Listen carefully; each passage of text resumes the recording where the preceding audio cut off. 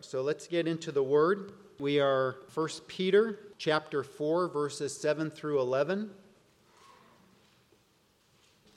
The end of all things is at hand. Therefore, be self-controlled and sober-minded for the sake of your prayers. Above all, keep loving one another earnestly, since love covers a multitude of sins. Show hospitality to one another without grumbling. As each has received a gift, use it to serve one another as good stewards of God's varied grace.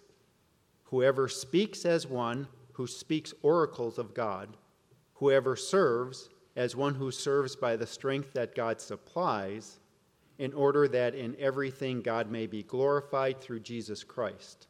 To him belong glory and dominion forever and ever. Amen. Let me pray, and then we're going to get into our sermon here, which I think is very applicable to what's going on, because we can be so focused on the other stuff and forget that we are disciples of Jesus, and we really need to be grounded into our discipleship with Jesus to make these positive changes moving forward. So let me pray for us. Father, thank you so much for your provision that we can even take these steps to hire on Steve, to bring on Pace. Just really exciting things that you're doing, God, and we just want to be really sensitive to your will and do as your will leads and not as our flesh. We want to be led by your Spirit. And so, God, with all these different things that are before us and different things that are issues, we realize, God, that it's probably not all of it, but something that we do need to focus on, Lord, is our discipleship to you. And as that happens, we are led to do good in other places. So we ask for that sensitivity to hear from you. And God, as we go into these scriptures today, help us to keep in mind these really important concepts, these really important trademarks of a disciple of Jesus, and help us to internalize all these things and live these things out in Jesus' name. Amen. Very applicable instructions on how to follow Jesus here in verses 7 through 11. If you have ever questioned what discipleship looks like, look at 1 Peter chapter 4, verses 7 through 11. Extremely practical for us today, and if you like lists, here's a list for you, okay? Here it is. And so, trademarks of a disciple of Jesus, here it is. First thing, prayerfulness, verse 7. Second thing is love, verse 8. Third thing is hospitality, verse 9. Fourth thing is service, verse 10. And then lastly, worship, verse 11. We're done. Amen? Okay. Merry Christmas. Hope everyone had a great time this morning. Some of you are like, yes! Yes! Too bad. We're going on. Here we're going to begin with prayerfulness, verse 7. The end of all things is at hand, therefore be self-controlled and sober-minded for the sake of your prayers. So the end of all things is at hand. Peter's letter here has made it clear to us that this is a temporary place for us, right? We are exiles, we are sojourners, that there is more to life than this present life, but that there is an urgency, there's an end.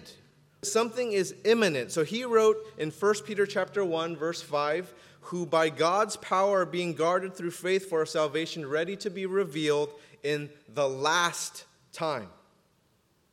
And in 1 Peter chapter 1, verse 17, Peter wrote, conduct yourselves with fear throughout the time of your exile. Peter quotes from Isaiah chapter 40, verses 6 through 8 in 1 Peter chapter 1, verse 24. All flesh is like grass, and all its glory like the flower of grass. The grass withers, and the flower fails. So we all know that this is a temporary place for us believers in Jesus. That our life isn't just right here, and it's not just right now. There's more to life than what's here and now, even though what's happening right now has great ramifications after we die. And so, yes, our life here is extremely significant. What you do here is extremely important. But there are everlasting ramifications, decisions that are made here right now in the present. But as believers in Jesus, we know that our lives go beyond our physical lives here. That we go through challenges, we go through tests, we go through trials right here, right now, but we know that there's a life beyond these challenges and trials, that this time is not forever. Thank God. 1 Peter chapter 1, verses 6 through 7. In this you rejoice, though now for a little while, if necessary, you have been grieved by various trials, so that the tested genuineness of your faith, more precious than gold that perishes though it is tested by fire, may be found to be a result in praise and glory and honor at the revelation of Jesus Christ. Now, please keep in mind that Peter's not writing theory. Peter's not writing a hypothesis. We're talking about someone who was an eyewitness, who walked with Jesus. That he was an eyewitness to the injustice that Jesus faced at the trial, at his murder at the cross. He witnessed his resurrection. He witnessed him with them after his resurrection. He witnessed the ascension. He was an eyewitness. This is not theory. This is not a story. This is someone who's reporting exactly what happened for him as a witness on trial, an eyewitness. Keep that in mind, because sometimes people are thinking like, oh, that gospel stuff, that Jesus stuff is just a story. It's just a theory. No, this is an eyewitness. This is someone that lived during that time and is reporting what happened during this time. So when he wrote this, it's not just a hope for him. It's not just a wish for him. This stuff is real. This stuff is truth. It is reality. And he couldn't deny it even if he wanted to, because he was living through it. Jesus said he was returning, and Peter knew that. It wasn't a theory. It wasn't a story. Everything else that Jesus told him since that time happened. It happened. And so to believe that he's returning, Peter's like, yeah, it's going to happen. Everything else that he said happened, so this is going to happen too. The end of all things is at hand. Do you sense the urgency in Peter's writing? The end of all things is at hand. It's happening at any time. Jesus' return is imminent, anytime. I wish it was right now. Messed up, Jesus. See, we don't know when. We don't know when. But we know it can be at any time. And since we don't know when it is, how can anyone who believes in Jesus' return being imminent be complacent with how they're living their life? How can you be? You have no idea when he's coming back. So you have to be on. If you truly believe that Jesus' return is imminent, it changes things. It changes things in your life. It changes how you live. And it changes the interactions that you have with people. So that if you start bubbling up and you start wanting to say words that you're going to regret later and you're angry, and it changes things to know in a minute Jesus might be back. And you might be in the middle of some word you don't want to say. And so if you knew Jesus was going to show up at any time, wouldn't that influence you extremely strongly in terms of how you lived? Would you do the same things that you're habitually doing now that are sinful things? If anything, you'd think twice about it. You'd pause, you'd wait. So holiness and righteousness and purity, all of those things would be on your mind if you truly believed that Jesus was going to return at any time. It would be right here. How you talk with people would be different, knowing that eternity is real and that right before his return would be the last opportunity people had so that they looked to Jesus as righteous and before a holy God, so that Jesus could be their mediator. It would be their last opportunity for you to share the gospel with them. It would change things, right? It would change things. It would change how you look at people. It would change the conversations that you have with people. Have any of you done the network marketing thing? Nobody? Come on. I know it's embarrassing, but I'll be the first to admit I did it. All right, now we have some more honest people. Or if any of you are in sales. Anybody in sales? The same people that are in network marketing? Awesome! You know that in your head, there's dollar signs on everybody, right? And so when you talk to people, you maneuver them into that conversation that you have. That's what you do. This is how I kind of feel with the gospel. Every conversation I see over them, I just see the cross. I need to lead them to that. This might be the last time I'm going to talk to you. You might be a complete stranger. You might be whatever. You might be some dude at Disneyland Main Street that I'm just going to have a talk with, end up being like one of the awesome pastoral candidates that applied to the church and stuff. But that's what I see. We have to see that in people.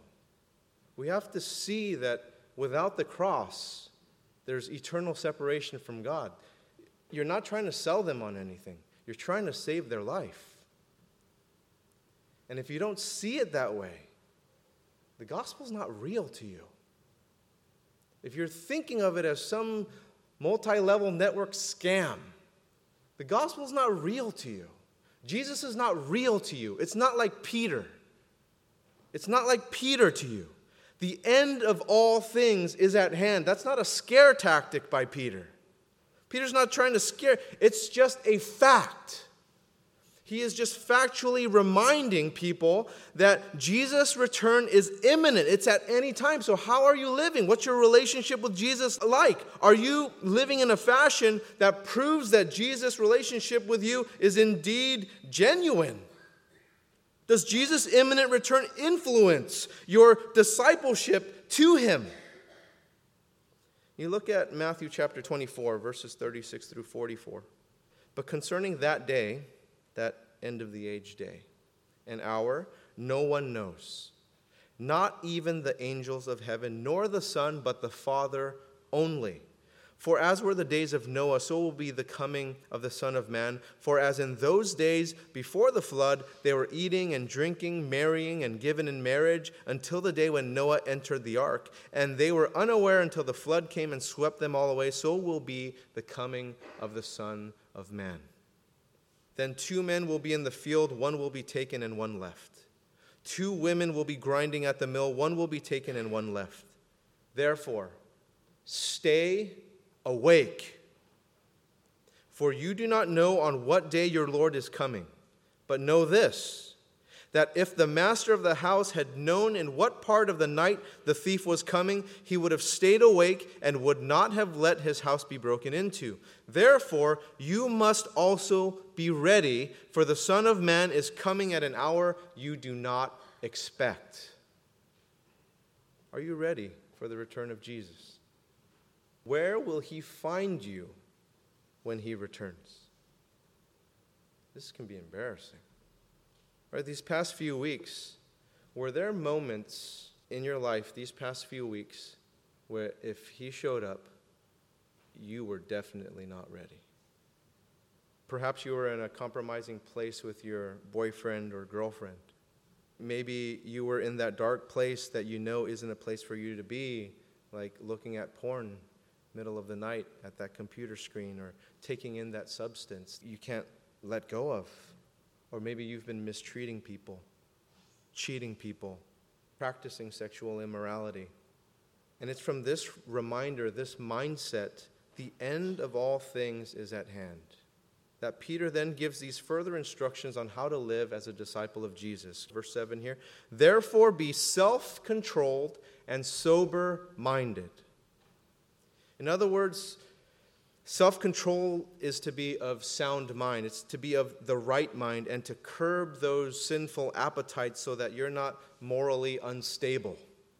Right? Sober-minded is to be calm and collected and temperate, to have the ability that you can be watchful, that you're not caught up in something else. So why must we be self-controlled and sober-minded? Verse 7, for the sake of your prayers. Have any of you thought, like, I pray, but nothing's happening? Maybe this is why. Maybe this is why. And so you see that prayerfulness is at the top of this list. It's the first thing. Let's take a look back to Matthew's gospel again. Chapter 26, starting in verse 36. So Matthew 26, starting in verse 36. Then Jesus went with them to a place called Gethsemane, and he said to his disciples, "Sit here while I go over there and pray." And taking with him Peter and the two sons of Zebedee, again, this is not theory, this is real eyewitness. Peter was with him. Jesus began to be sorrowful and troubled. Then he said to them, "My soul is very sorrowful, even to the death. Remain here and watch with me." And going a little farther, he fell on his face and prayed, saying, "My Father, if it is possible, let this cup pass from me. Nevertheless, not as I will, but as you will." And he came to the disciples and found them sleeping. And he said to Peter, "So could you not watch with me 1 hour? Watch and pray that you may not enter into temptation. The spirit indeed is willing, but the flesh is weak." Again, for the second time, he went away and prayed, "My Father, if this cannot pass unless I drink it, your will be done." And again he came and found them sleeping, for their eyes were heavy. So leaving them again, he went away and prayed for the third time, saying the same words again. For any of you who pray, really pray, I'm not just talking about before you go to sleep and before you eat, that you really enter into prayer, you know it's not easy. You know it is extremely hard. You know it's one of the toughest things to do. This is part of my job. This is one of the main things that I am to do as a pastor, to minister the Word of God and to pray. So a lot of my time is towards this.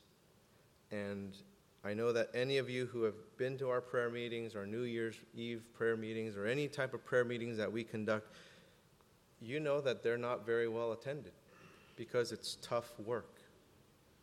People might say, "Oh, it's boring. We don't want to go because it's just like a waste of time. It's boring." The real reason is spiritually it's tough work. Your flesh says it's boring, but your spirit is willing, but your flesh is weak. And it's such a tough battle to enter into. And we know it's so hard. And so sometimes I wonder if we're in our prayer meetings and Jesus were to come back at that time. I just wonder what his face would look like. I just picture, would it be one, I'm hoping that it's one of joy to just see who's there and who's praying. But then I'm also thinking, like, if I look deeper into his eye, I think I'm going to see a look of, like, sadness. Just like he saw the sons of Zebedee and Peter sleeping on the side and be like, "Man, what you guys could have had." Because it would have prevented you from entering into temptation. It would have prevented you from this sin. He says, "Watch and pray that you might not enter into temptation. The spirit is willing, but the flesh is weak." You know where I get this example from? Is if you look at Peter himself. Because you just go a little bit ahead and Peter denies Jesus 3 times at the end of Matthew 26. And you wonder if Peter were to enter into that prayer, if this would have happened. Jesus told him how not to enter into temptation. This is how you're going to do it. You're going to pray. The flesh is weak. The spirit is willing. So what is prayer? Maybe some of us need a definition of what prayer is. Prayer is the main communication pathway in our relationship with God. It's the main one. The main one. Why do you think that it's under so much attack? When people enter into war, what is one of the first things they try to do? They try to cut communications of the other side so that they can't communicate as to who's doing what and what's going where. That is one of the first strategies on how to cut people off, right? So there's all this techno wars going on about viruses and entering them in and breaking those kind of internet type of communications and telecommunications and all that kind of stuff. It's the first thing that is entered into in terms of a battle when people are fighting one another. It's similar to spiritual battle. This is the first part that our enemy wants to cut off. He wants to cut off communications. But it's the one that is so critical in ministry. It's one of the things that the early church leaders truly devoted themselves to. It's part of what I'm here for, what Steve's going to be here for, what our elders are here for. Acts chapter 6, verse 4. But we will devote ourselves to prayer and to the ministry of the word. We will devote ourselves to prayer and the ministry of the word, not to social justice issues. Sorry, that's not my job. I attended those meetings. I got the information. I'm sharing with you now. I need somebody else to go for those education reform meetings. It's not me. I pray and I study the word and I teach the word of God. That's my job. That's my job. Nothing else. All the other stuff is extra and stuff that I want to include you and equip you to do. But my ministry is the ministry of the word and to devote myself to prayer. See, Satan is not worried about big churches. You think he is? You think some big church out in the suburbs there, you're like, ooh, big church, He doesn't care. It's like, it's nothing. I send one demon, all it takes is that. I can send one demon, put it into that family, and divide that whole church. Church split, big church. You think Satan's scared of churches that are really involved in the community? Oh, they're so involved. They're doing all this stuff. I'm really scared of them. Do your stuff. I'm concerned with their souls. I don't care if these kids get educated more. I don't care if you lower crime more. It's not my concern. I just want them to die. You think it really scares him? Addressing social justice issues? You think wealthy churches scare him? You think growing churches scare him? Don't scare him. He's not worried about that stuff. You know what worries Satan? A praying church. That's what worries him. A praying church. No matter size, no matter how much influence, no matter how much growth there is, a praying church is what he's concerned about. We need to be a praying church.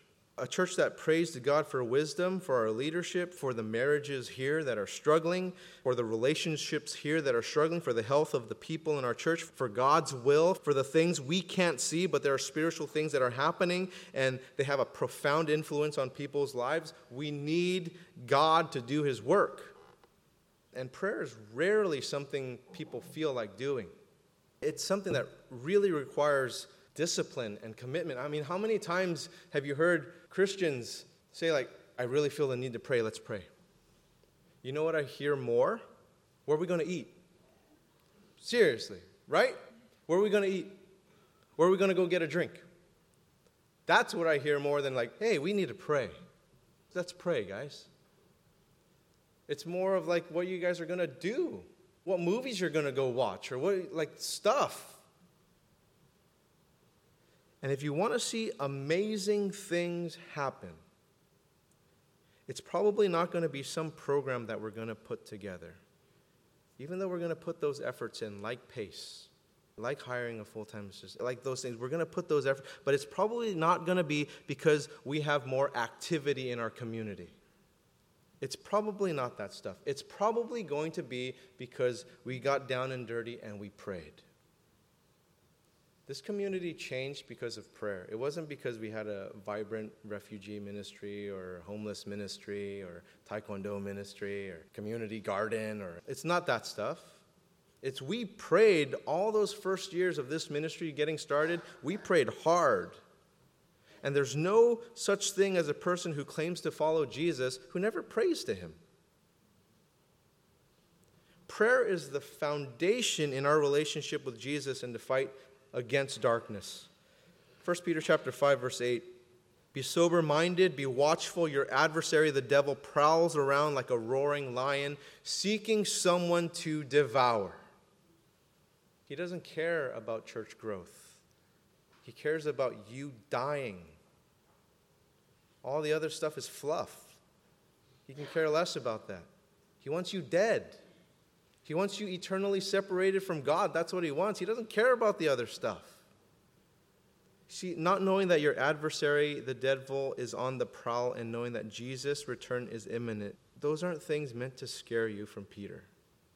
Peter's just giving you the facts. He's just giving you the truth. He's giving you the reality. It's knowledge given to transform us, to help us in how we live our lives as a disciple of Jesus, which is what we find here in verses 7 through 11. Prayer, love, hospitality, service, worship. Moving on to verse 8, love. Above all, keep loving one another earnestly, since love covers a multitude of sins. For Peter, this is a given for Christians. It's a given that they possess love, that we love one another earnestly, to love each other fervently, and this is simply a reminder of what he already wrote earlier in his letter. Right? 1 Peter chapter 1, verse 22, having purified your souls by your obedience to the truth for a sincere brotherly love, love one another earnestly from a pure heart. See, love, real love, takes work. Not sleeping around, not saying I love you and it's just like this little relationship with no commitment and then just takes off and off to the next one. Real, authentic love, it takes a lot of work. So when we take a look at the word earnestly, it's a word that describes intent, diligence. It's an intentional love. It's an obvious love. It's a love that takes a diligent effort. Jesus said in John chapter 13, verse 35, by this all people will know that you are my disciples if you have love one for another. We may have many ways in which we describe ourselves or how people outside of the church describe us. Right? You can go out in the community and ask people, hey, what do you think about Regen and all this kind of stuff. But one quality that is of great importance and one that we can't do without is love for one another. So that if we were to talk to somebody, that one of the first words out of their mouth would hopefully be love. That we love our community, that we love people. Colossians chapter 3, verses 9 through 14. Do not lie to one another, seeing that you have put the old self with its practices and have put on the new self, which is being renewed in knowledge after the image of its creator. Here there is not Greek and Jew, circumcised and uncircumcised, barbarian, Scythian, slave free, but Christ is all and in all. Put on then, as God's chosen ones, holy and beloved, compassionate hearts, kindness, humility, meekness, and patience, bearing with one another, and if one has a complaint against another, forgiving each other as the Lord has forgiven you, so you also must forgive. And above all these put on love, which binds everything together in perfect harmony. Why is love so important? 1 Peter chapter 4, verse 8, love covers a multitude of sins. Covers a multitude of sins. Now, this doesn't mean that sin is no longer something for us to worry about, that we just kind of put everything under the rug. Oh, it's okay. It's all grace. It's all grace. Hey, everything's fine. Because sin is serious. Sin is extremely serious. It's what separates you from God. It's what separates us from God. And because we have love for one another doesn't mean that we just let sin have its way in our brothers and our sisters' lives. It's a serious issue. Still needs to be addressed. We still need to confront sin. We still need to practice discipline. So what is love? 1 Corinthians chapter 13, verses 4 through 8. Love is patient and kind. Love does not envy or boast. It is not arrogant or rude. It does not insist on its own way. It is not irritable or resentful. It does not rejoice at wrongdoing, but rejoices with the truth. Love bears all things, believes all things, hopes all things, endures all things. Love never ends. As for prophecies, they will pass away. As for tongues, they will cease. As for knowledge, it will pass away. Disciples of Jesus pray, love. Number 3, we show hospitality. Verse 9, show hospitality to one another without grumbling. And so here's a way that love is practiced. By showing hospitality, right? Extending love and care to others, sharing with others what we have, to generously provide to others what they need. And it's not just material provisions like food and drink and anything material, but things that people long for, like friendship, right? A listening ear, a sympathetic heart, a place where people feel welcome. And Peter isn't giving us a list of impossible tasks. These are just really practical, doable things. Now, we have to think back to Peter's day, when at a time when there were no Hiltons. Man, that was a good time, huh? Before he had children. Anyway, before Hiltons and before Marriott's, unless fellow believers at that time opened their homes to fellow Christians, they would be out in an area that was pretty hostile towards them. because people did not like Christians. And so, yes, it was extremely inconvenient because there was no telephone to let somebody know, like, hey, I'm on my way. You just kind of showed up. And in our Western culture, how many of us like this? You're like, I'm not dressed. And my house is a mess. And I haven't cooked anything. And you're like thinking about all the things. My yard is a mess and all this kind of stuff. And you're thinking, like, how can I be a good host if I'm not prepared? Well, here's like, I'm here. You are. Welcome. Come on in. Did you know that he's coming? No, I didn't know. No. So how is this applied today? Since we do have hotels and we do have these ways of announcing our arrival before we just kind of showed up. Well, there are a ton of ways for us to show hospitality. A ton. Now, some of you did a really, really awesome job during Thanksgiving when you opened your home for others to celebrate with you and you invited them in and you just did a great job and you cooked a great meal for them. You provided a great place of friendship and just hanging out and stuff. And that's awesome. Some of you really have that gift. And Christmas coming up, I know some of you are already having that mindset too. You know, not everyone has a place to go. Like, who out there is someone we can extend an invitation to and be a part of things? And for some of you to open up your home and for others to feel the hospitality, it's going to be such a blessing for them. And some of you guys really know how to party, and I know New Year's Eve and New Year's is just right around the corner, and you have plans for that already too, and you're thinking, like, who are we going to extend and bring in and show hospitality and all this kind of stuff, and someone who might not have a place to go celebrate. Some of you really have that gift. And I apologize ahead of time for those of you who fall through the cracks that we just missed you. And I want to ask you that feel lonely or that you've fallen through the crack, to please reach out to us, because we can't read your mind. We don't know every single person here. That we need you just to let us know so that we can find a place for you, so that we can extend hospitality to you, because sometimes we're just missing it because we see people that do need it and we focus our attention there and then we miss this, so we need your help. Now, the hospitality doesn't just have to be on special occasions though, does it? Actually, we have this opportunity all the time. And every Sunday, we have this opportunity after service. You guys all eat lunch, except for the holy ones who fast and pray. But most of us simpletons eat lunch. And some of you are really good at this. You go out and you try to look for somebody and you invite them and you bring them in and you have lunch with them, right? And we're so blessed to have you part of our church family that you do this. And I want to encourage you who do this to keep doing that, to keep showing hospitality, to keep using your gifts. That you're so inviting and inclusive and so good at helping people feel welcome. And we so need your wonderful gift of hospitality in operation in our church. Please keep doing that. Show hospitality to one another without grumbling. Took it up a level. Without grumbling. Because some of us can kind of fake this, right? Oh, yeah, we got to invite somebody out to lunch. That guy will do. Let's get him. He looks like he doesn't talk much, so let's get him, Let's go invite her. She's kind of cute. Let's get her. Let's do that. And so without grumbling means like you kind of secretly do it, but you don't really want to. It's just kind of like you really don't want to, but it's like, but we have to. Because today he talked about hospitality, and so I got to invite somebody.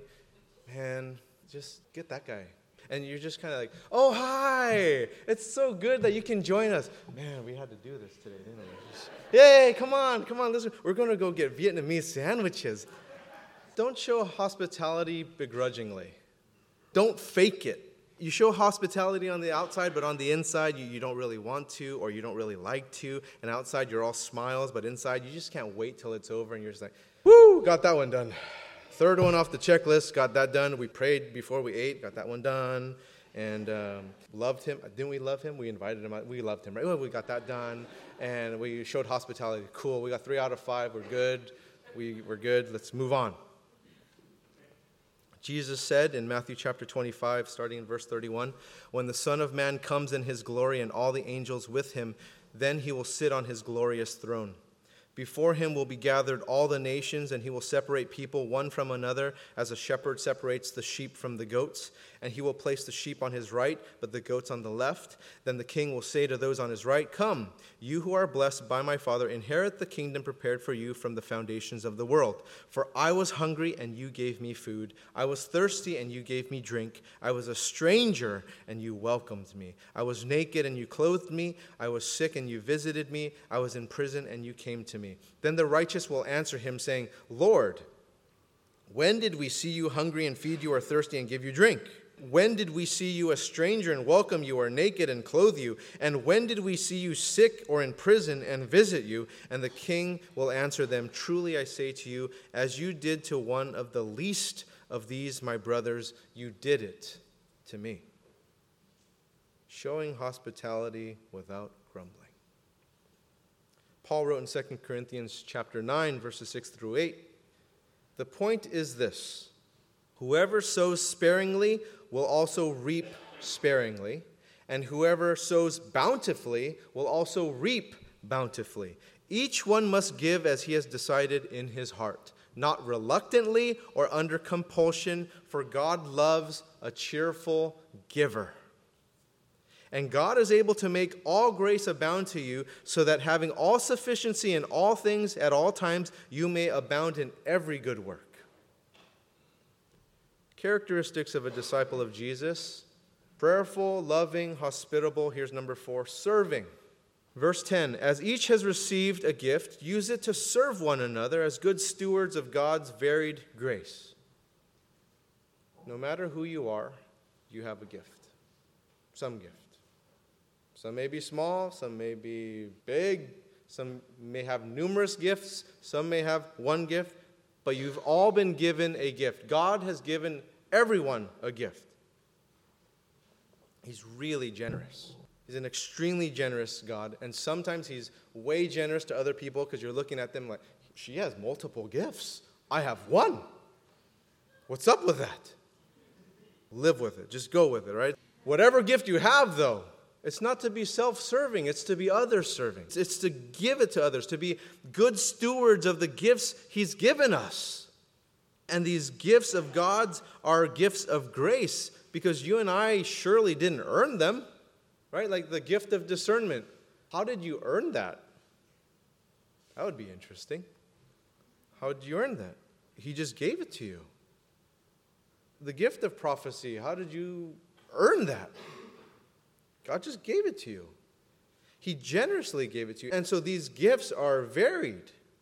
God's varied grace is of various colors, right? It's multicolored, and he brings all these different colors beautifully together. That it's not just like black and white.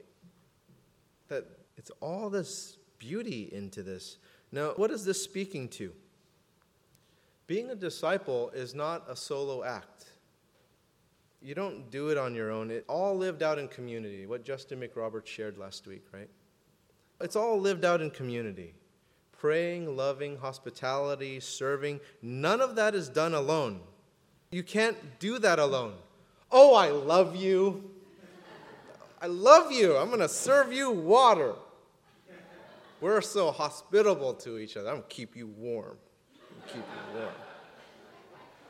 I'm going to pray for you. You're so good." None of it's done alone. I mean, that's silly. Kind of felt good, though. I'm going to do that again. But your gifts, they complement others' gifts, and together we serve one another. Right? And so you see how not one person is the minister. I'm not the minister. We all minister to one another. We may have different callings. We may be led to do different things, but we all minister to one another. We all have a part in serving one another. The ministry staff doesn't have all the crayons. We don't even divvy them out. You have your own crayons. And we all have our own color, and some of us have multiple colors, and we all come together and we all make this beautiful art. And we're all servants, and we all have our own gifts to serve in areas that others can't. Because maybe I don't have green. But I need it because green's pretty. right? And maybe I don't have silver. I don't have certain things. And to make this stuff work, we kind of need each other. Now, continuing on with these beautiful gifts. Verse 11, whoever speaks as one who speaks oracles of God. Right? So whoever speaks needs to speak of God, not of herself, not of himself. And so this is what Luke wrote in Acts chapter 7, verses 36 through 38 about Moses. This man led them out, performing wonders and signs in Egypt and at the Red Sea and in the wilderness for 40 years. This is the Moses who said to the Israelites, God will raise up for you a prophet like me from your brothers. This is the one who was in the congregation in the wilderness with the angel who spoke to him at Mount Sinai. And with our fathers, he received living oracles to give to us. God's alive. His word's alive. The gift of speaking must be used to speak God's words of life. Right? God is the one who gives the words to speak. Verse 11, whoever serves as one who serves by the strength that God supplies. It's not that you are serving out of your own strength. God supplies the strength, which is why it's so important for us to pray about where God is leading us, because we don't want to work out of our own strength because it's just temporary. People get burnt out. People get tired. We want to be led by God's strength.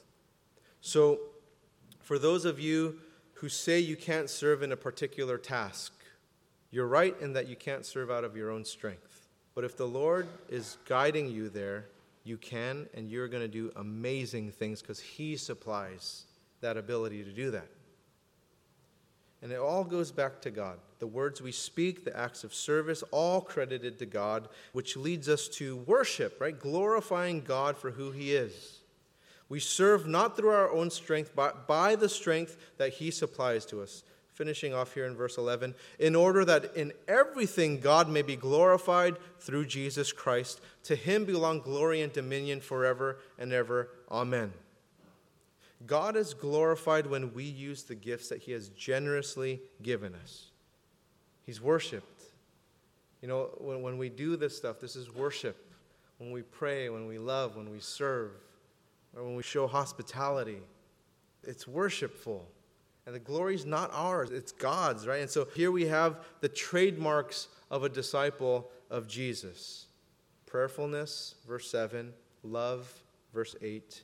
Hospitality, verse 9. Service, verse 10. Worship, verse 11. Let's pray.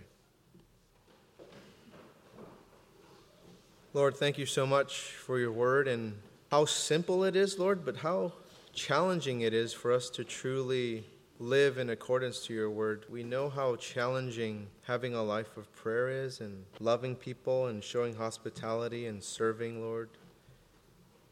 And yet all that stuff is glory to you. It's worship to you. And so how can we worship you, Lord, if we don't possess these things? How can we call ourselves disciples of Jesus? I pray, God, that our hearts, our attitudes, our mindsets would be moved towards you, God, that we wouldn't be performing these tasks as just checklist items, yet our heart doesn't change or hasn't changed. Lord, we have so many things on the horizon here, so many ways that we want to affect our church, our community, in the name of Jesus. Would you fill us with your Holy Spirit, Lord, to go about doing your work? In Jesus' name, amen.